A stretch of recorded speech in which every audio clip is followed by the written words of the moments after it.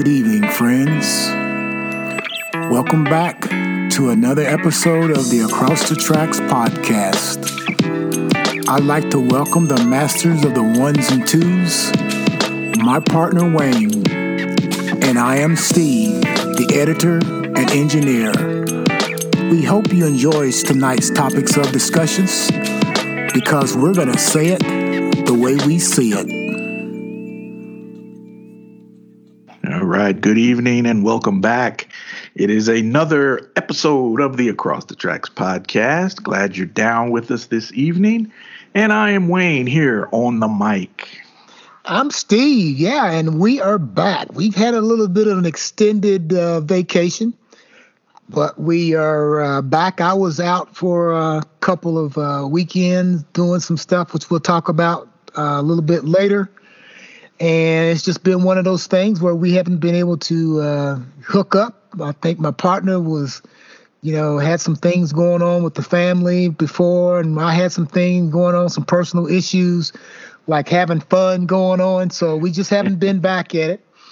But we are back, and we're going to throw out some ideas and discuss some topics that, that's interesting to us. You may or may not agree with that, but hey, we've been doing this for almost 3 years now, and we're still having fun at it, and we're going to continue to move forward. Yes, sir. Yes, sir. Yeah. So tonight we're going to start off with we won't say serious, but we're going to start off with some topics that came across the wires earlier this week and last week. And we just want to touch base on those briefly before we get to the fun stuff. That's what I'm waiting for, the fun stuff at the end of the broadcast. So let's kick it off tonight discussing a documentary that's out on one of our hometown heroes, and that is the greatest. Muhammad Ali, Cassius Clay, Ken Burns has done a great documentary on Muhammad Ali, and anything that Ken Burns does, you can go to the bank and bet on that because it's going to be thorough. It's going to be good. I have watched one episode of that, and I'm going to get back into it maybe tonight, if not tonight, tomorrow. But the first episode that I watched, he did his research very well. That first episode, very in depth, chronicling the life of Ali. Born and raised in the Ville, as we both know, and he is truly a hometown hero to many, many people. But those of us who were born and raised in Kentucky, we claim him as our own. And so we're glad to have this discussion about the greatest tonight. So your thoughts on the documentary? Have you seen it? Have you watched a lot of it? Or have you saw the whole thing? What's your thoughts on it? I have watched the entire series. It's four episodes. Okay. And it's really good because it goes into the details. A lot of these things we know about because we grew up during that time period. So, right. We weren't there the early part of when he was fought in the Olympics and so on. But shortly thereafter, when he turned pro, we were there. We saw that. We witnessed all that. Yeah. Boxing at that time was one of the greatest sports in America. And then we had Muhammad Ali, or at that time Cassius Clay, who was a hometown hero and made good and became the most famous person in the world. Yep. Okay. And so the series is broken into 4 different sections, in which the first section deals with the early part of his career and kind of goes through him winning the world championship. And then the second episode, and these are about an hour and a half long, a little bit more, maybe an hour and 45 minutes. The second episode goes up to the point in time where he becomes a member of the Nation of Islam, and his friendship with Malcolm X, and how and why he changed his name, and some things that I didn't know is brought out in this also. For example, I didn't know that he was banished by Elijah Muhammad, sort of like Elijah Muhammad did with Malcolm X. Okay, silenced him. Silence, yeah. Yeah, I did not know that either. I'd never heard of that. Yep, I didn't know that either. But he continued to use his name and use Muhammad Ali, the name that Elijah Muhammad gave him. So the second part deals with going up to the part where he kind of gets involved with the Nation of Islam, and then him not fighting fighting against going to war. And then it kind of ends with him losing his title and all the things he had to do in order to provide for his family. It goes into pretty good detail with his first wife. They just kind of mention her briefly and how they broke up, and then his second wife and how all these other, women were in his life that he was fooling around with. And then it goes into when he fights George Foreman. I'm going to take that back. Joe Frazier. So the third episode kind of deals with, him coming back from fighting, losing to George. Keep saying not George. Joe Frazier. And then him regaining his title back with the Rumble in the Jungle and defeating George Foreman. And then it goes into pretty good detail on how, Ali and Frazier didn't like one another. We knew that, right. living it, but it was pretty vicious between the both of them. Yeah, and so he fights Foreman, and then of course he loses his main source of income. I'm telling you some of it, but you'll have to see it. So he loses his income and all that. So he starts to fight other people. He regains his title, and then it talks about how he didn't work as hard as he used to, and it's kind of like Rocky too. Right. And he didn't work out as hard, but when he wanted to, he could. And then it goes into what happened after the Foreman fight, and he had to come back and fight Frazier. Then it goes into his life after boxing and how he was a shell of himself towards the end of his career because he needed to make money, because he lost his.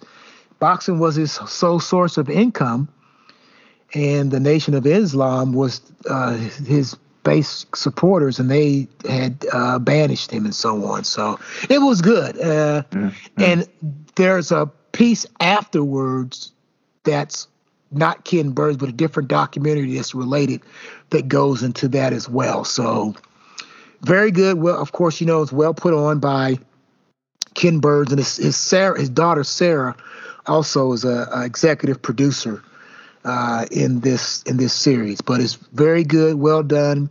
It's a documentary, so all you people that want to see a whole bunch of action, you're not going to see that. It's a documentary. Right. Okay.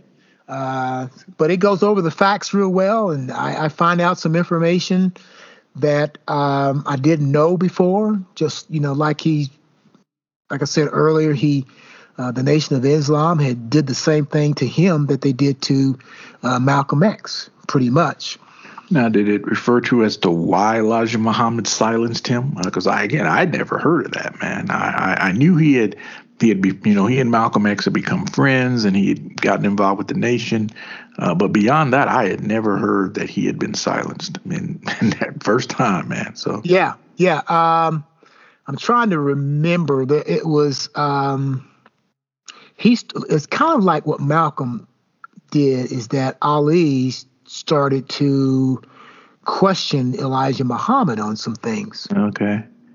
And then when he was silenced, Muhammad Ali just ignored him. He said, I'm going to, Elijah Muhammad said, I'm taking back your name. And Muhammad Ali said, well, you can't take back my name. I'm going to continue to use my name.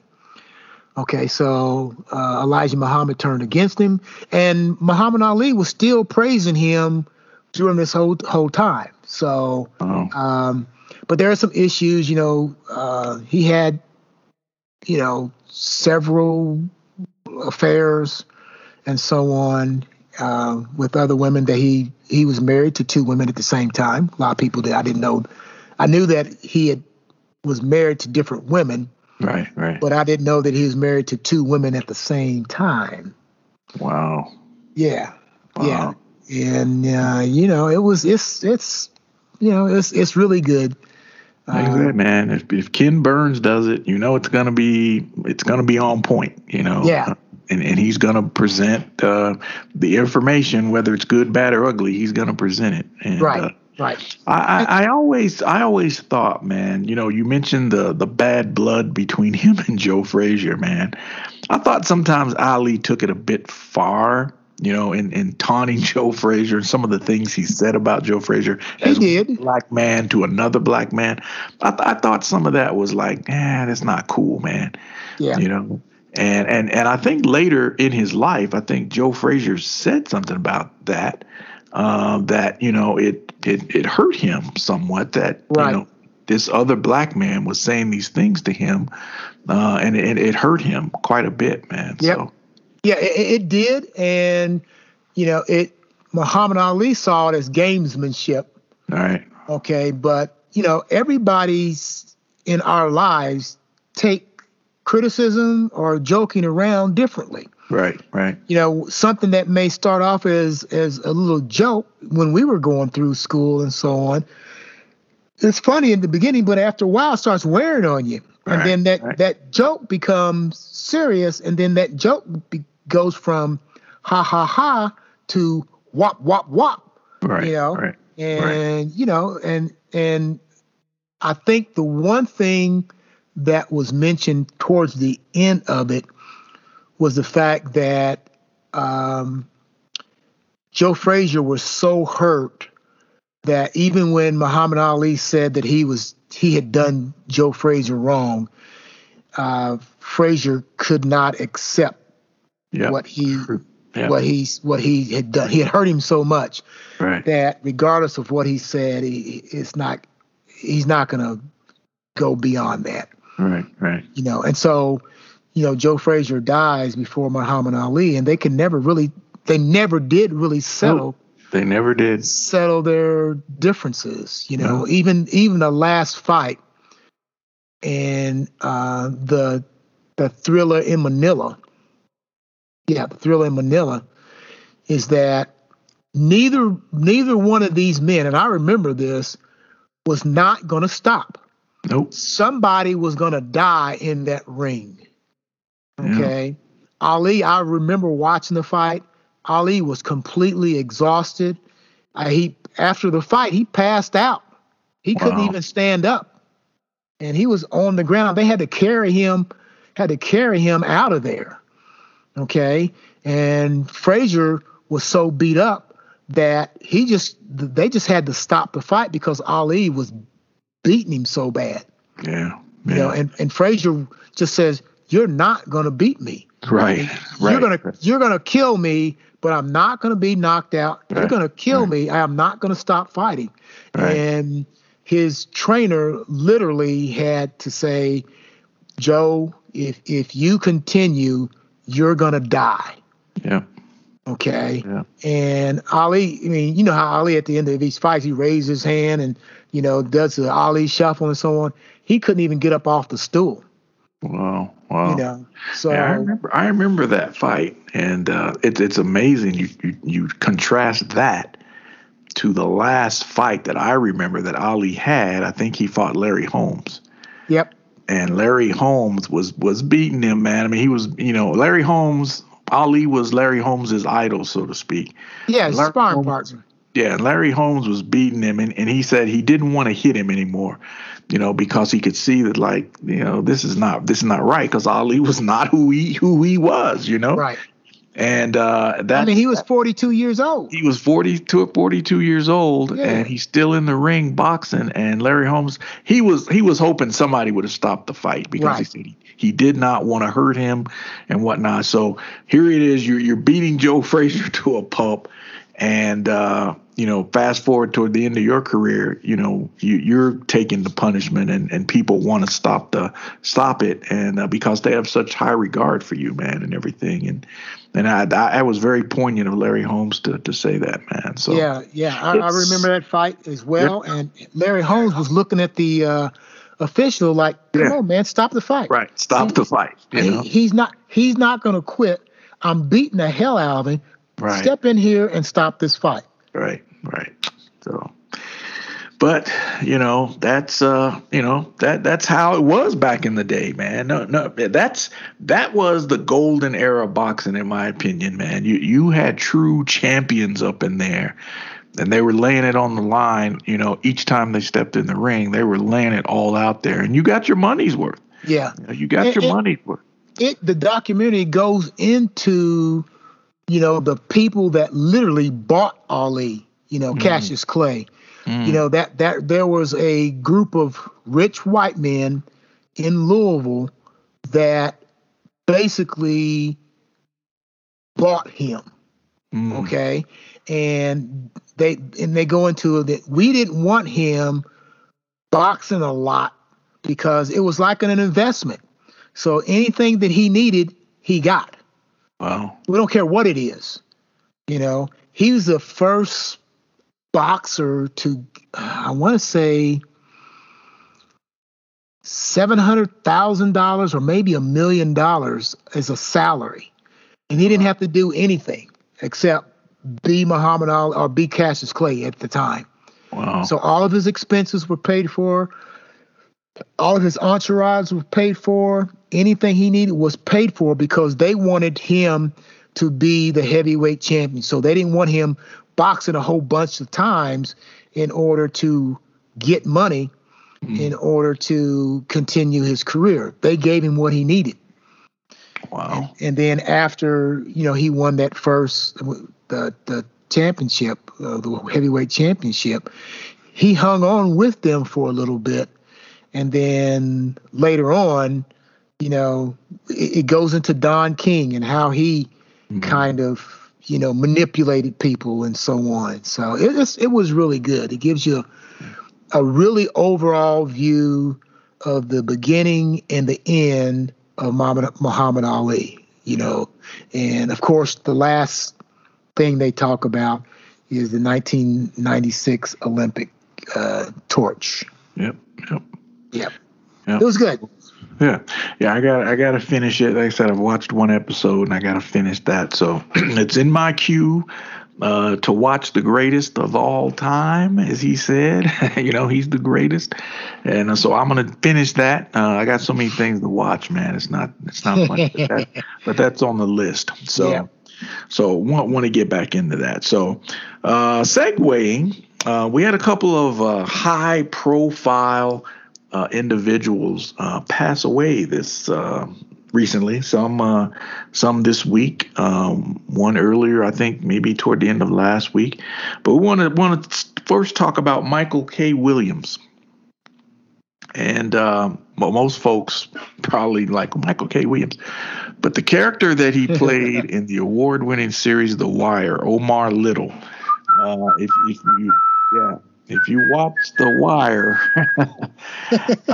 man, he played that character, Omar. And The Wire is an incredible series. He was also played a character called Albert Chalky White. I watched a couple episodes of Boardwalk Empire, another HBO series, but his character in The Wire is, I think that character will probably stand the test of time. People will be talking about Omar for a long time to come. Yeah, that was his signature. That was his signature character.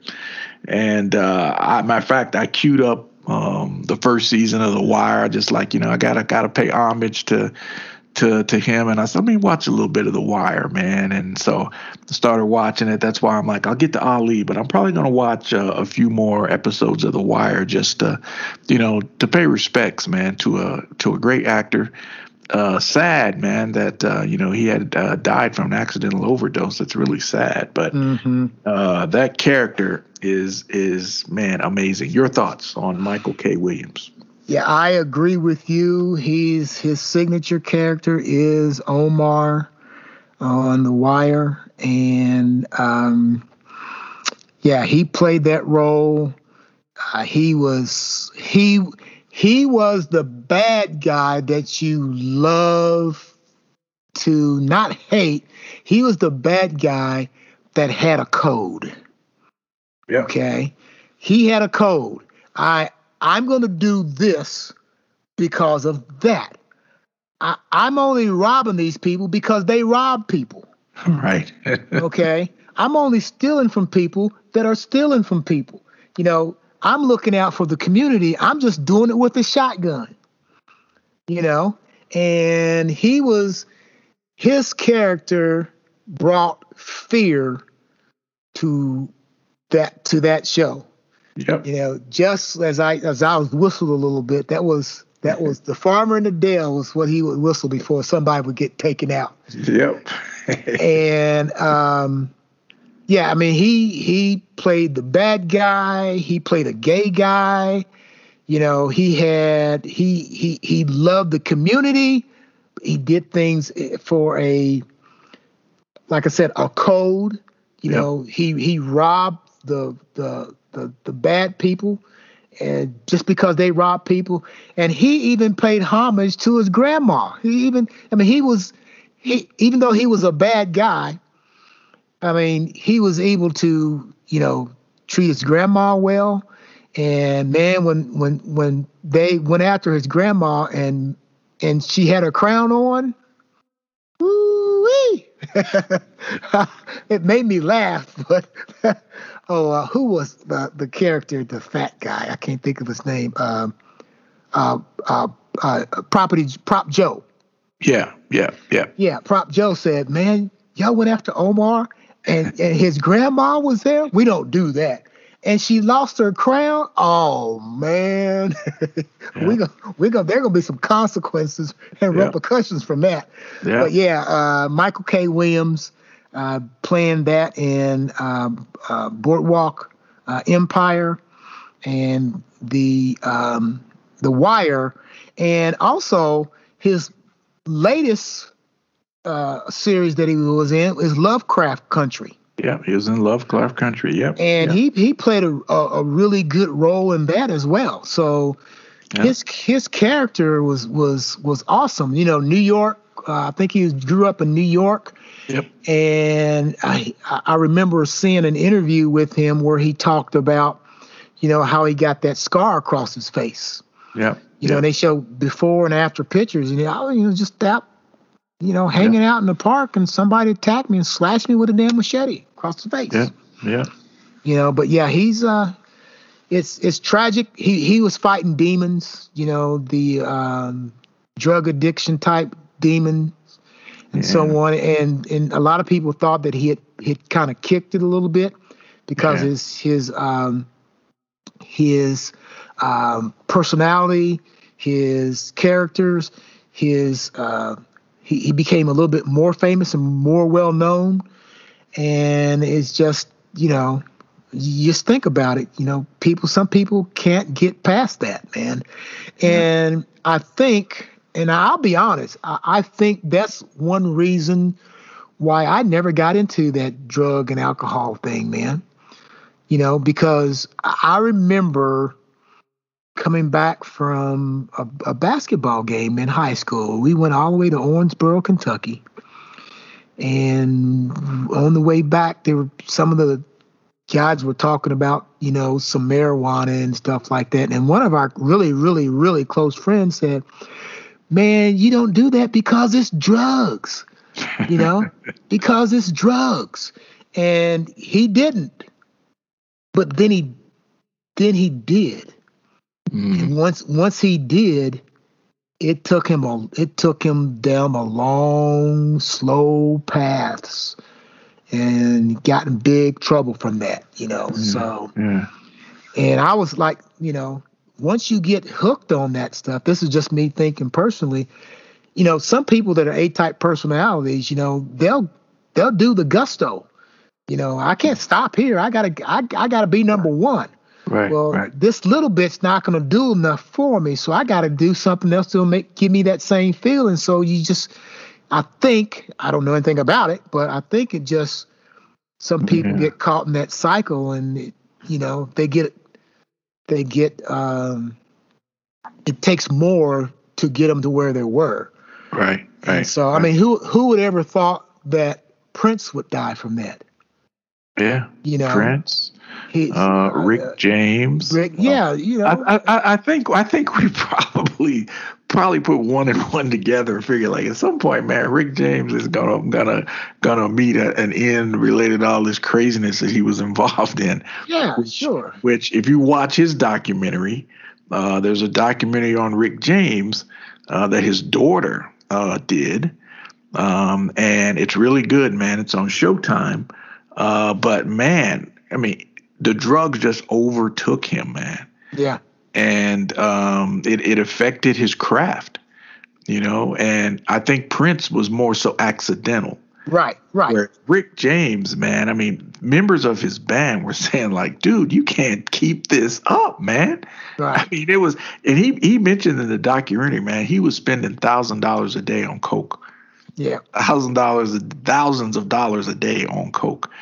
And it overwhelmed him, man. So we, musicians and, now athletes, a lot of athletes, they get involved in that, man, entertainers. And, it's sad. Michael K. Williams, accidental overdose. Sean Key, accidental overdose. Yeah. That came out that he accidentally OD'd. So it's a hard thing to kick, man. It's a hard thing to kick once people get so deep into it that it just takes over their lives and that they have nothing else to depend on but that fix. Mm-hmm. Yep. So sad to lose a great young actor as he was, man. But we have his work here to carry on. And like I say, man, I've got the whole series of The Wire, so I can always go back and check out his work. Absolutely. Yeah, absolutely. So his work will stand.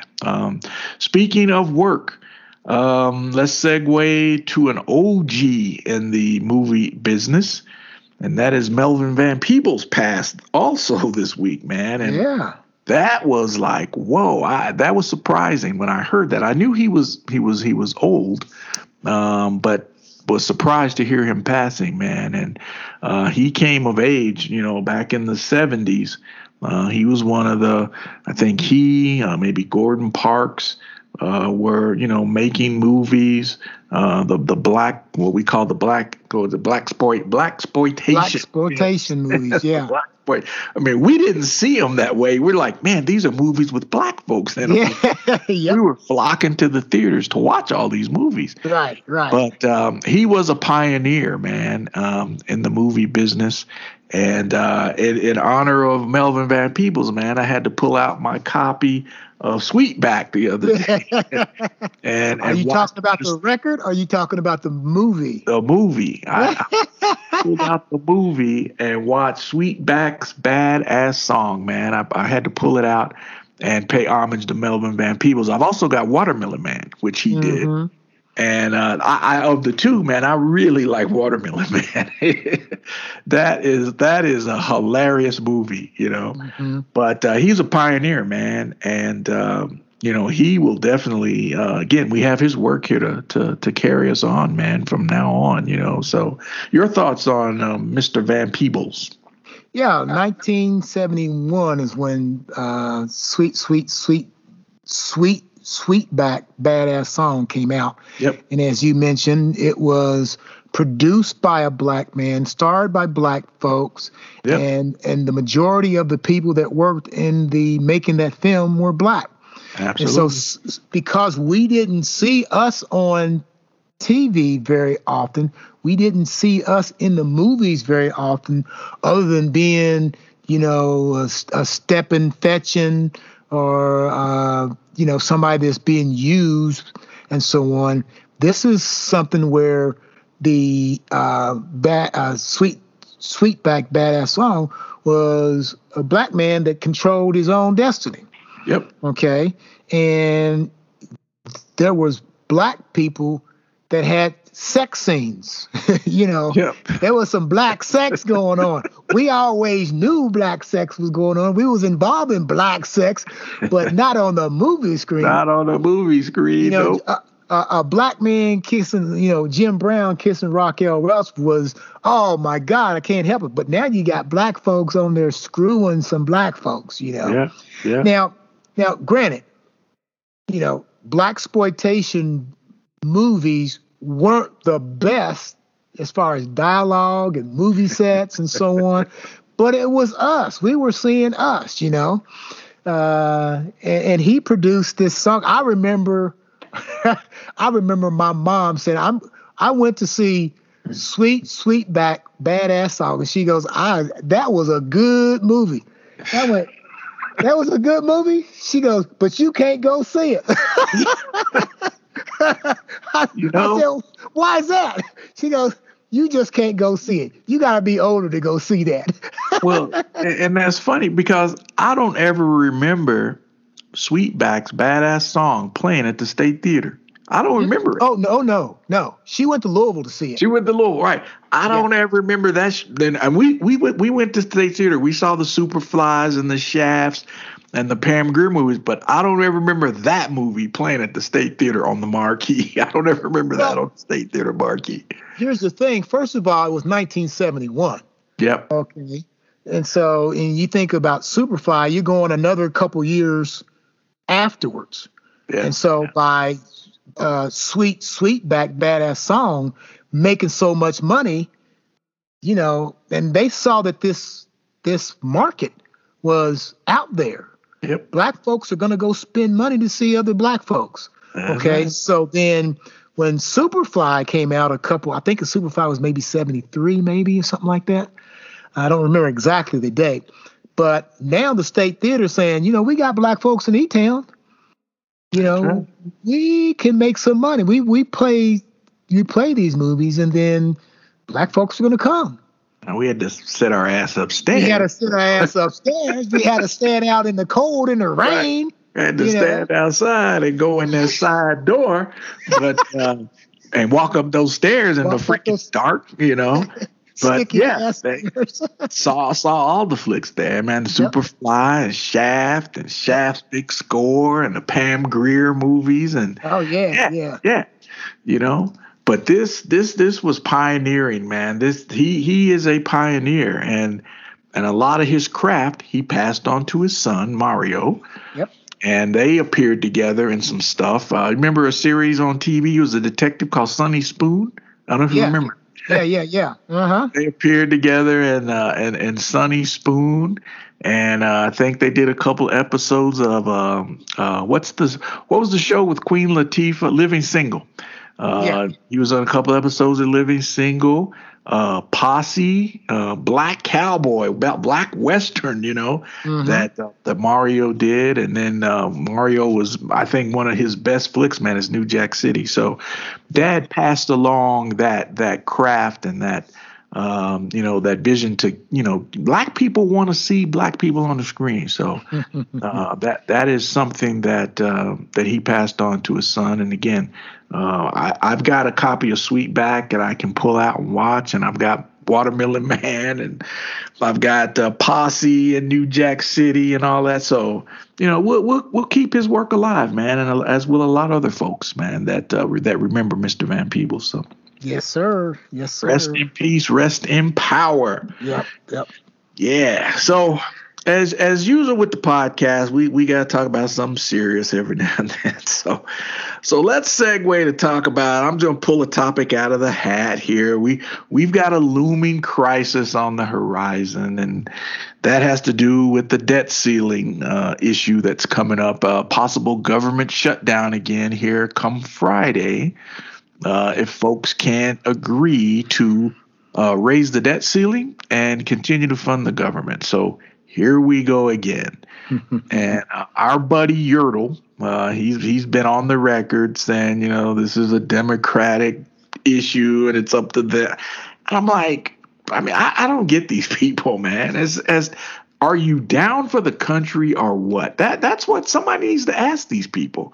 Do you truly care about America, that you would rather see the country default on its financial obligations, have all the government agencies shut down, people not getting paid, working for free? We already went through that during Knucklehead's administration where the government was shut down for how many days. Somebody needs to ask these people straight up, do you truly care about America? Yes or no? No quibbling, yes or no.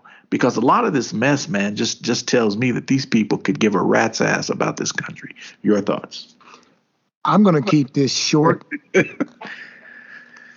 Our friend, Moscow Mitch, he's only concerned about regaining the Senate, becoming a Senate majority leader. When the past occupant of 1600 Pennsylvania Avenue decided that he was going to shut down the government himself, it was the Democrats that went along with raising the debt ceiling. Yep.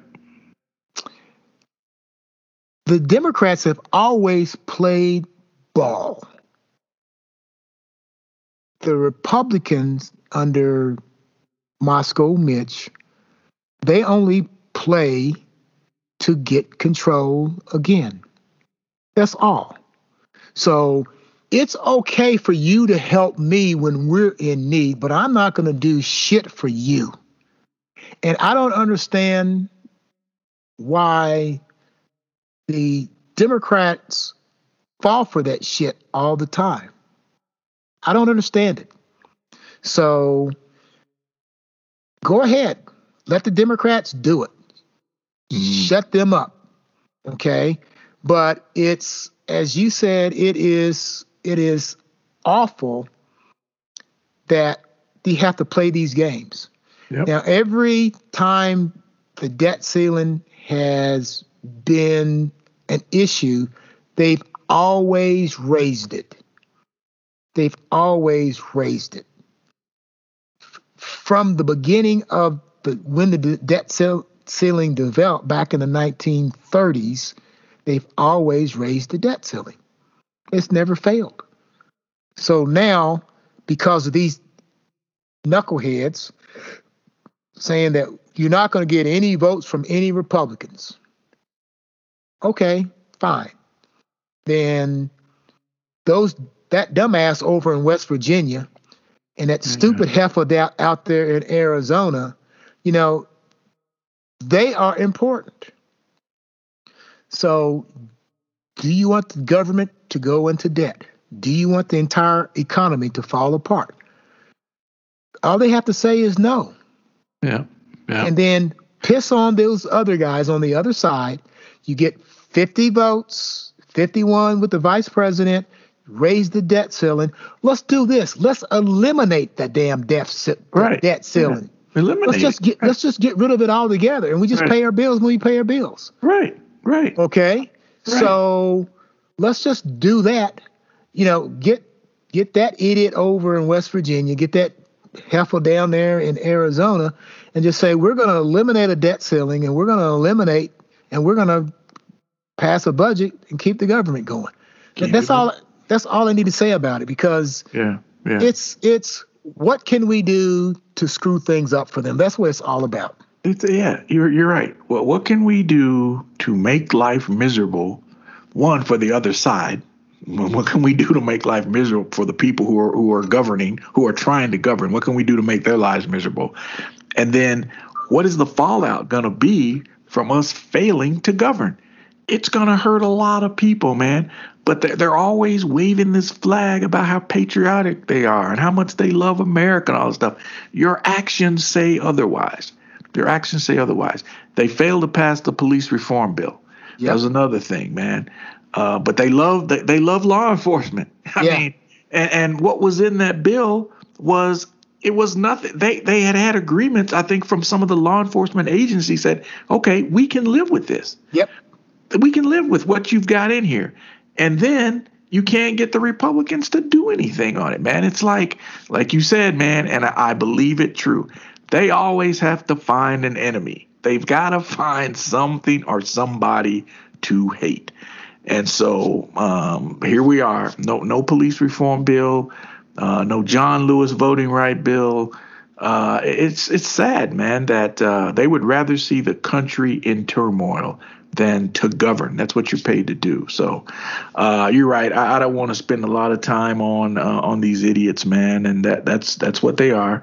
And I think there's blame to go on both sides, honestly. Oh, yeah. Yep. The Democrats, they need to grow a pair and get down and dirty, man. They're being too nice all the time, and the Republicans know that. They know that. Yeah. So they know that, and you can just watch and see it unfolds the same way every single time, and it's stressful, man.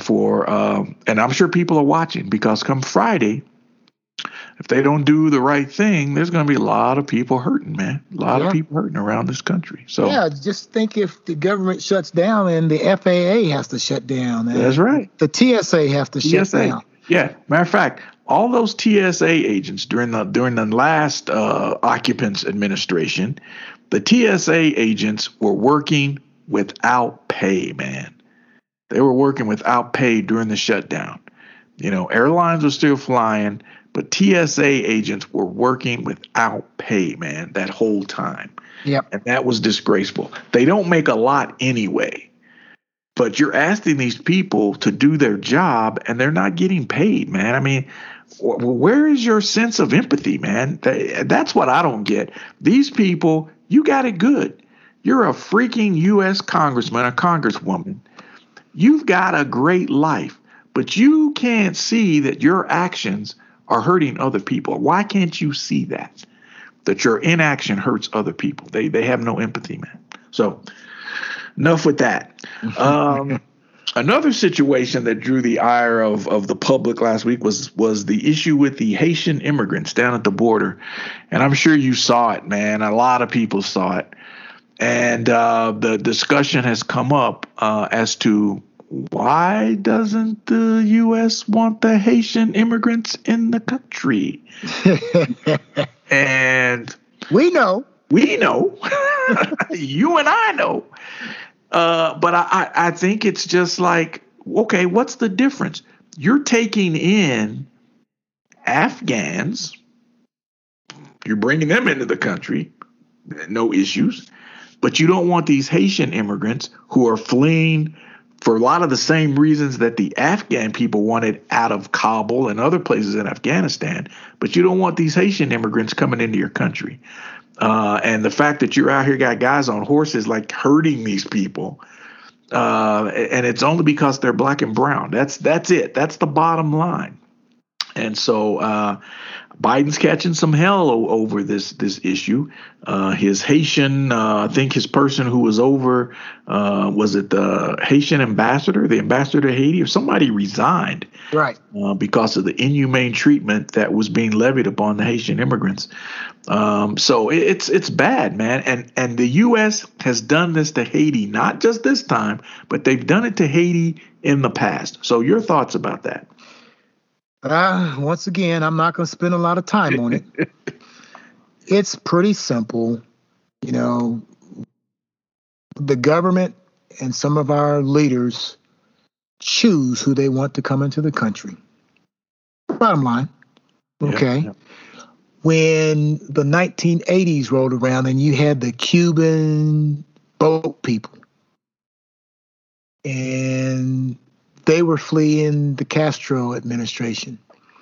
Same time, there were the Haitian boat people. The Cuban boat people were allowed to come because they were free. They were fleeing religious. They were fleeing political persecution. We can't allow the Haitians to come in the 1980s because they were leaving because of economic reasons. Okay, so they turned them back then. The situation now it's pretty simple. The majority of the Cubans that come here vote Republican. Yep. Imagine that. And then the majority of the Haitians come here vote Democratic. Huh. That's pretty simple. It's pretty clear. You got folks with a lighter tone, folks with a darker tone. Light is right. Bottom line. Yeah, okay. Yeah. Oh, and just think about it. To get from Haiti to South America and Central America and Mexico, they had to go across the Caribbean Ocean. Yeah. So you're talking about 15,000 people that has been coming from Haiti. I mean, they've had earthquakes, they've had devastating hurricanes, and so on. Yep. And I'll be honest, there's a simple way of ending this, but it's never going to happen. All that has to happen is this, my brother. GM, General Electric, Microsoft, Ford, Chevrolet, Apple, all they have to do is build plants in Haiti. They'll have people that aren't going to work for a lot, so they'll save money because they're not going to be paying them $15 an hour or whatever. Right. It's going to provide them an income. It's going to provide them something to do. They are going to be in Haiti. They are going to get an infrastructure built in, because you're not going to get an Apple plant or a GM plant without having roads. Right, you're not going to have an Apple plant or Silicon Valley type plant without having fresh water. You're not going to build any building that's not going to withstand earthquakes and hurricanes. So therefore, if you take your economy there, it's going to help those people. They will stay there because they don't have to come here for economic relief. And you're going to save yourself some money by having people work at a wage that you can afford to pay. Yep. But the problem is you're building it in Haiti. You're doing it in Haiti. And we don't want to help those people, basically. That's the bottom line. They could end this relatively easy. Yeah. Well, that would be my recommendation. Yeah. And that would work for Haiti, and would work for a lot of these other places that we've destabilized, as to why, which is forcing people to come to America. Yeah. There's no work there. So what would work for Haiti would work in a lot of these other places that people are fleeing because there's no jobs. The drug cartels are threatening people, their livelihood, whatever. If you put something in place to give people some hope and provide them a lifestyle that they can, that they can do something with, then it would probably stop a lot of these people fleeing and showing up at our borders. Yeah, and the other thing, Wayne, just think about this. I mentioned, the Cubans came here because they were afraid of political pressure. Right. Guess what? Guess what happened to the Haitian president a month or so ago? That's right. Got taken out. He was assassinated, and there's chaos all over the place over there. So why can't they use the same deal for them? Because they're fleeing, because they're afraid of, being killed by the people that's going to be taken over there. Right. It's just sad. Yeah. It only applies to certain people with a certain skin tone, man. and the Biden administration is shipping them back. Yeah. Find them out of there. Right. They interviewed this one young lady. The reporter asked her, she's being deported back to Haiti. And the guy said, well, what are you going to do when you get back? She's like, I don't know. Where are you going? She's like, I don't know. I mean, they have nothing to go to. So what are you deporting them back to? Yeah. We've seen this before, man. When it comes to Haiti and people needing support from the U.S., it's not as strong as it should be. Now, there are people that have done some good things for the Haitian people. Yeah. But at large, no. And the U.S. needs to check that, man. They need to check that. So we'll keep an eye on that. I'm sure it's going to be on focus here in the week upcoming because it's not over. They're deporting people, but the situation has not changed. What is going on the ground in Haiti? People are still suffering. So we'll have to keep an eye on that. So I think that was our last serious subject, so to speak. Let's get on to some fun stuff. Fun. Let's segue to some fun stuff. But before we do, I almost forgot. We had another, I got a couple of things to throw in, man. Another person that passed this week. Almost forgot. We were talking about this a bit before we came on the air. That is Sarah Dash. And some folks who may not know who Sarah Dash is, but folks do know LaBelle, the group back in the 70s comprised of Patti LaBelle, Nona Hendryx, and Sarah Dash. Lady Marmalade was the big hit they had back in the 70s. And then Sarah Dash had a solo career during the disco era. She had a song called Sinner Man. It's if you get a chance, go out and check it out. But that was her big hit during the disco era. But she passed this week. Okay. And then last week, while you were out having fun and doing your thing, man, I got a promo copy of this song, and it's by Donny Osmond. It's by Donny Osmond, and he's accompanied by Charlie Wilson. Donny Osmond and Charlie Wilson have a song. It's called Let's All Dance, and I'm surprised it's actually pretty damn good. I was like, Donny Osmond, and he has solicited Uncle Charlie Wilson, formerly front man of the Gap Band, to do it with him, man, and it's actually pretty good. Charlie Wilson was right here in Indianapolis night before last. I saw that. I saw that.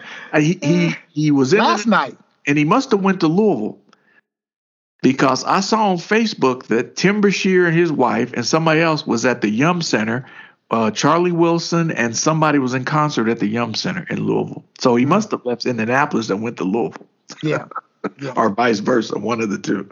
Yep. But yeah, so just wanted to throw that in before we segue to this topic.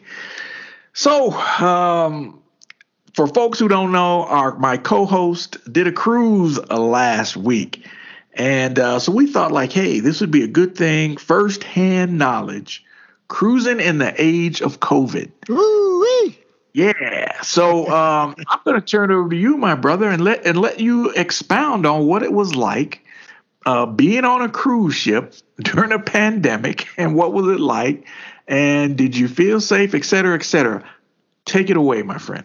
Okay. Yeah. Well, let's put it this way. I've been trying to get on this cruise for about a year and a half now. It originally started off as it was supposed to take place last June of 20. Wow. And Lynn and myself and Stephanie, she was going on the cruise too, and she had a friend that she was bringing with her. But of course, pandemic hit, and they had canceled all the cruises. And so we, Royal Caribbean, who we cruise with 99.9% of the time, they allowed us to take that cruise payment and move it forward. So we moved it forward to September of, it was supposed to be in June. We moved it to September of 2020, thinking that, well, maybe the cruise industry would come back. Well, it didn't. So we moved that cruise to September the 11th. So we just moved it a year ahead of time and moved it to September 11th of this year.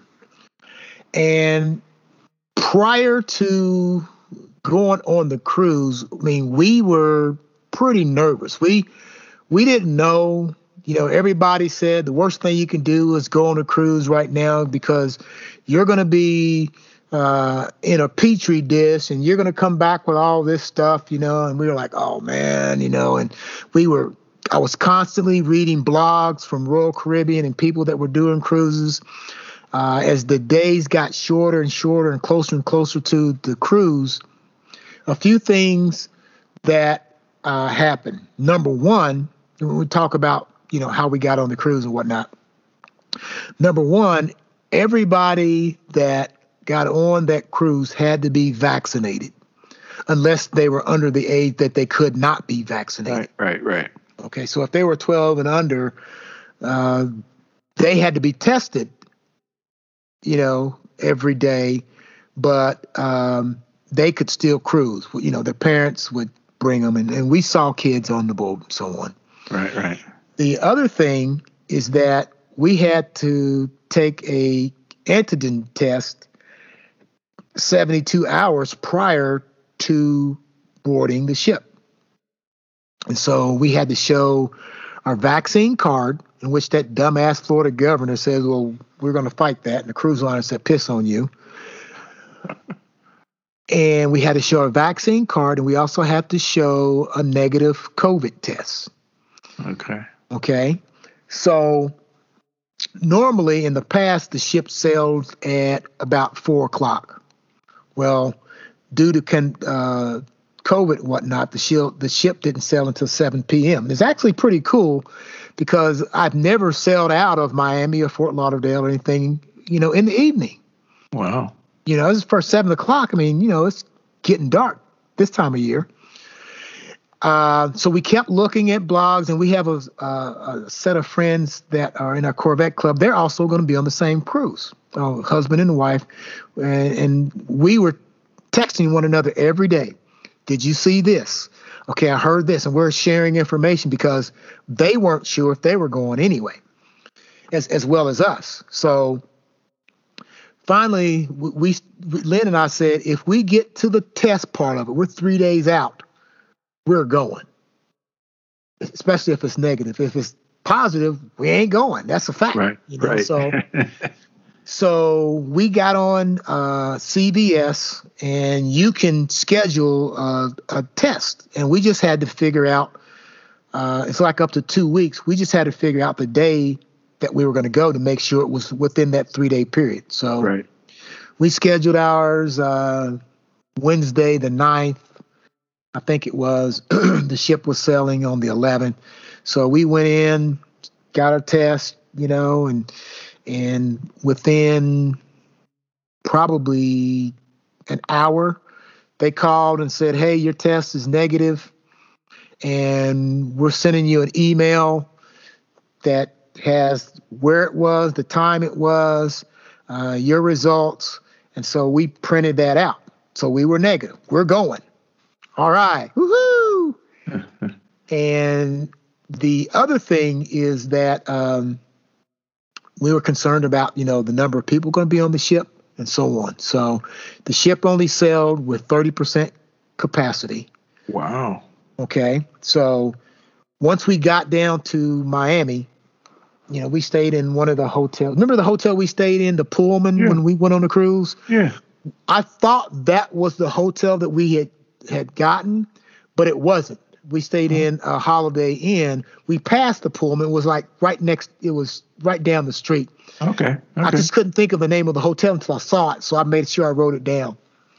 But anyway, you have a certain time that you have to be there in order to board. And all the times were staggered. Okay, so that's why the ship sailed at 7 o'clock.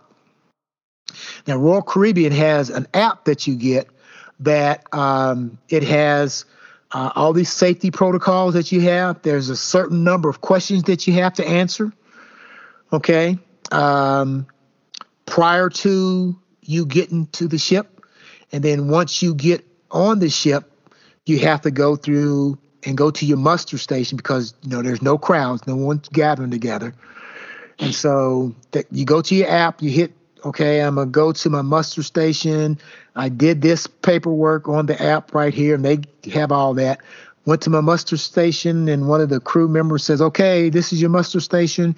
Bloom, they clicked it off on our app, positive to go. And everybody had to go to their muster station. And if you didn't go to your muster station, they would call your ass out. Sarah Nolan has not gone to her muster station. The ship cannot sail without Sarah Nolan going to her muster station. So that was part of that. And then the rest of the time, the ship was pretty daggone safe. All right. We also were able to upgrade to a larger cabin because they said Royal Caribbean said, well, you can bid on a larger cabin. Yeah, I said, okay. So we went from a stateroom to like a junior suite. Okay. And so I said, okay, I'll bid $300. And this was about a week before. And I said, yeah, and watching some of the videos, someone had just got off the Symphony of the Seas, said, yeah, we bid at $500 and we were upgraded to a junior suite. I went, really? Oh, I said, if they bid at $500, I'm going to bid $300. Not thinking that I was going to get it. So I said, okay, I'll bid $300. If we don't get $300, no sweat off of my back. Okay. So that was about a week and a half before we sailed. Mm-hmm. And then like Monday or Tuesday before we sailed, they said, congratulations, you've just been upgraded to a junior suite. Wow. I went, okay. Wow. I started laughing. Then goes, what are you laughing at? I said, we're getting a bigger suite. We're getting a suite. We're getting a suite. She goes, what? It's like that Kevin Hart commercial. What? Yeah. We're getting a bigger suite. What? We're getting a bigger suite. What? So anyway, we got a bigger suite. And then check-in was pretty simple. You had your card. You had your test.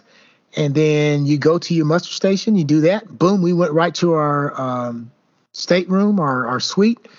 And then the rest of the time, it was pretty cool, man. Nice. Probably it sailed at 30% capacity. In a week's time, we may have passed in the hallway maybe 6 people. Whoa. Okay. There was no waiting for elevators. You pressed a button, the elevator came. They were only allowed 6 people per elevator. Okay, that was it. Everything was social distanced. On deck, all the chairs, they were kind of paired up, but they were like 6 to 8 feet apart all over. And as long as you were outside, you didn't have to take you could take your mask off as long as you're outside. Right. Anytime you were inside, you had to wear your mask. Okay. The Windjammer, the famous Windjammer where you can go up to the buffet. Yeah. That was different because you could go there and all the tables were social distance. They would only allow you to be in certain areas when somebody left, and they had a little card on the table that says, this table is clean and prepared for you. You'd sit down, and then one of the, people that's on the ship, they would turn the card over and say, this table is unavailable. And then you would go up, and of course, you'd always wash your hands. They had hand sanitizers everywhere. Right. And then you'd go to the Windjammer and you say, I want that, I want that, I want that. They would take and put it on your plate. We didn't handle any utensils at all. Oh. So I want that. Lynn always wanted smoked salmon for breakfast and avocado toast. And the only time I eat grits is when I'm on the ship. So I had grits every morning, and they would bring it back. And I said, okay, give me a couple extra butter. They didn't have salt and pepper shakers on the tables. So you had to go to somebody and say, can I have, 2 peppers and 3 salts, the little bitty paper one. Yeah. Do that. We'd sit down and eat. Okay, somebody would come by. Well, what do you want to drink? I said, give me 2 orange juices and a water. And they would bring it to the table. Okay, and that's how it was. Okay, at the Windjammer. For dining, once again, everything was separated. You wore your mask unless you were eating. which was no big deal once you get used to it. Right. You know how the wait staff would take the napkin and put it in your lap and do all that stuff. Yep. Well, they didn't do that anymore. Okay, because social distancing and stuff like that. So the table napkins were on the table, and we would take them off, put them in our lap, whatever. So that was a safety issue that was pretty cool. Of course, we had lobster. I didn't have lobster. I don't eat that. So they would normally cut your lobster, pull the tail out and stuff like that. So they didn't do that this time. So you had to manipulate it yourself. Right. So any time there was contact between, the guest and the workers or whatnot, they try to keep it a minimal. So that was a safety thing that was pretty cool too. And we had a really nice wait staff. I mean, the lady that was the head waiter for us, her name was Jenny. And she goes, just think of me from Jenny from the block, She was awesome, man. She was awesome. And, my birthday was the day after we sailed. And she made a little video of all the people in there saying, happy birthday, Steve. Happy birthday, Steve. Congratulations. I hope many, many more. So that was kind of cute. It was real. That was nice, And she sent me a copy of it, Wow. She made a TikTok and she sent me a copy. And then 2-3 days later was our anniversary. So I told, hey, Jenny, it's going to be our anniversary on the 15th. So let's do the same thing for Lynn. And they brought us, anniversary cake. They didn't sing like they used to. Right.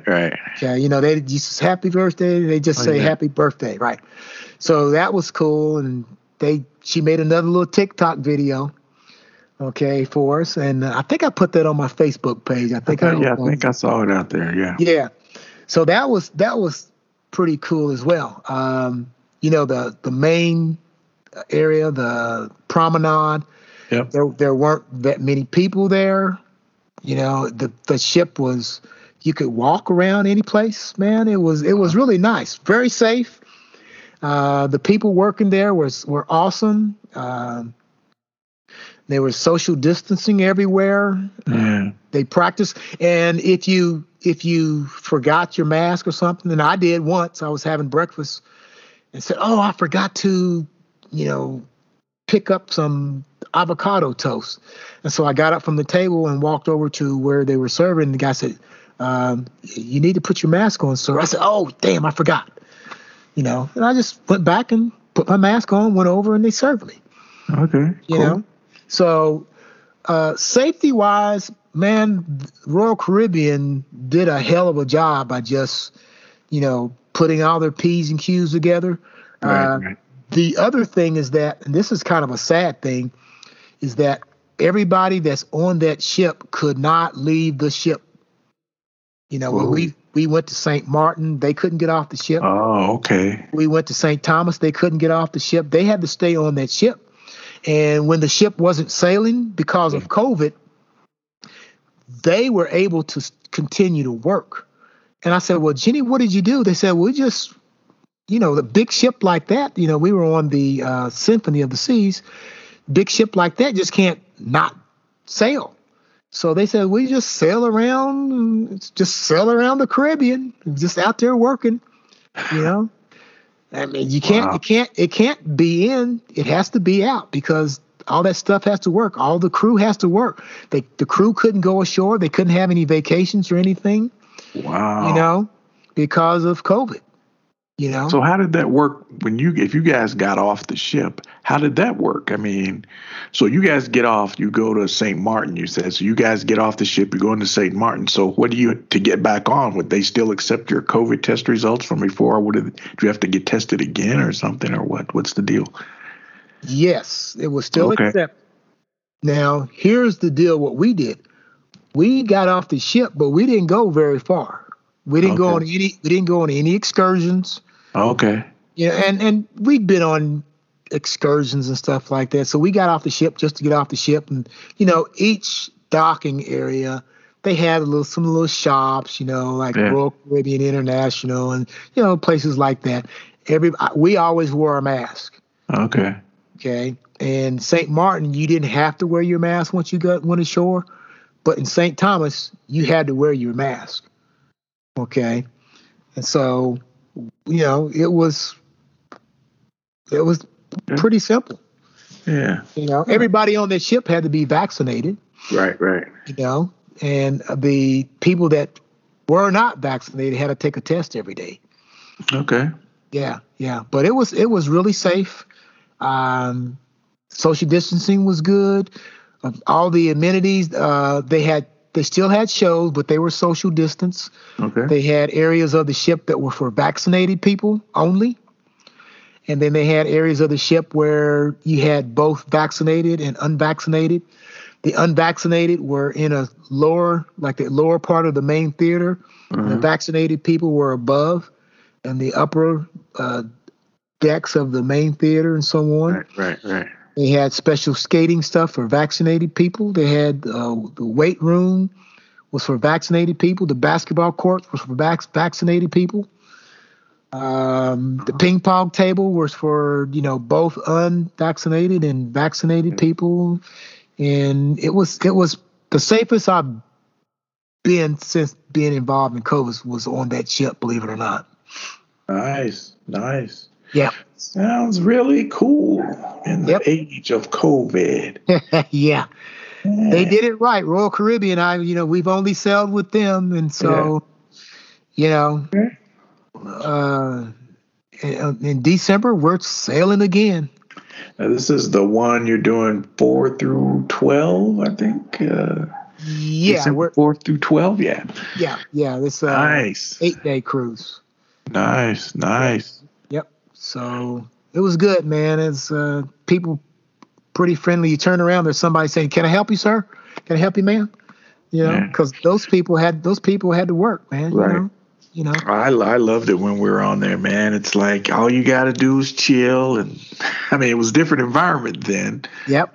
But the fact that you can just chill, man, and just relax, and it was so nice. So it sounds like that is still the case. It's just different operating modes now due to the pandemic, and I'm glad to hear that you guys had a successful adventure, and I'm sure it's probably going to be the same in a couple of months when you venture out again. So yes, sir. Absolutely. And probably in March when we go back, when we go again while we're still in Florida. Okay, cool. Hey, that is awesome, man. I'm glad to be able to share that, man, to the listening audience. So if they have any ideas of they might want to cruise, and the fact that it is safe, and the cruise line sounds like they go above and beyond to make sure it's safe. And so one other thing, Wayne, is that you can get Royal Caribbean blogs and stuff like that. Yeah. And there's one blog where it shows you every ship that's sailing now. Okay. And it has a colored label on if somebody's tested positive or something like that on that ship. You can see an orange, a yellow, or a green. And so if your ship's at sea right now, you can see that, and every ship has to report positive COVID results every day to the CDC. Wow. Okay. So we were looking at that app and looking at, Symphony of the Sea is green. Symphony of the Sea is green. Navigator of the Sea is yellow, and it says investigation taking place. And then it'll have one ship that's yellow, and it says it's restricted, meaning that the ship is out there itself, but there's no passengers. Okay. So you have all these different things that you can look at to see if, that ship is safe or not, before you board it. So nice. we did all that, and it was touch and go until we got that negative test, and then we said we're going. Cool. Yep. Fantastic, man. Well, thanks for sharing that info. It gives me hope, man. Gives me hope. Yeah, I'm trying to get you guys back on one of those things, man. I'm ready, man. I don't know if you can convince my better half of that. But, I'm ready. Cruising isn't for everybody, and I know I seen Cynthia, she's like, I don't know if I want to do this all the time. Cynthia is. I think when we went, we were out to sea a lot on that cruise, man, because of the hurricane. We didn't get to go where we were supposed to go, so we were out at sea a lot. I think that sort of like, she's like, man, we're out here on this water too long, type thing. Yeah. So if you had more port calls, that would probably ease the the angst of everything. But we'll get out there. We'll be back. We'll be back, and hopefully, things are going to get better. But it sounds like in the interim, steps are being taken to keep people safe. So that's all you can ask for. Yep, I agree, 100%. Bravo. All right, my friend. Any other parting shots before we sign off of this episode?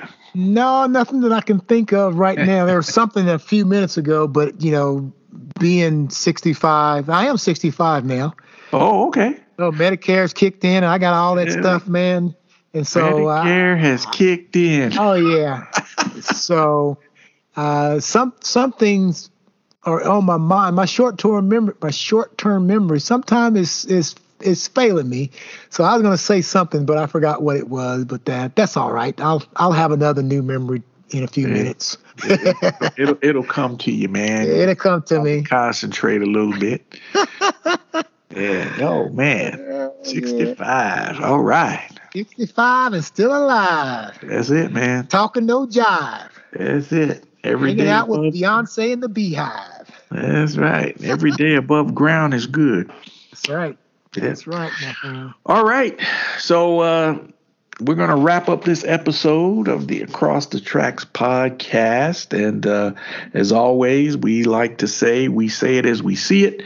And we're going to continue to do so, and hope you will continue to tune in, check us out as your schedule allows. And we'll be here next week with another set of interesting topics. And until then, I will just say sayonara. Sayonara, my friend. All right. I just thought of it, Wayne. I just thought of it. All right. We're coming up on a year since we talked to Miss Scott. Yes. And we said we were going to check back in with her in about a year's time to see how things are going.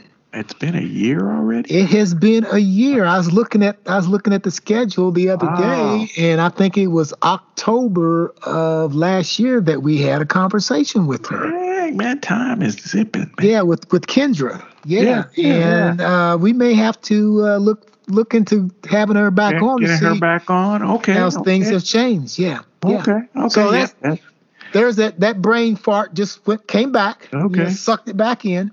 Okay. And we'll have to reach out and see what her schedule's like and get her back on in a episode in the future here coming up before the year is out. Yeah. Sounds good. Well, cool. With that in mind, I'm going to say as we phase this episode out, that folks, make sure you get out there and register to vote, and don't ever pass the opportunity to do that. You are needed. This country, democracy is in our hands. And if you don't vote, you have no reason to complain about what the hell these people do to you. Okay? So with that, get out there and vote. Voting is no joke. Absolutely. As in with our old baseball term, like 3 strikes, we're out.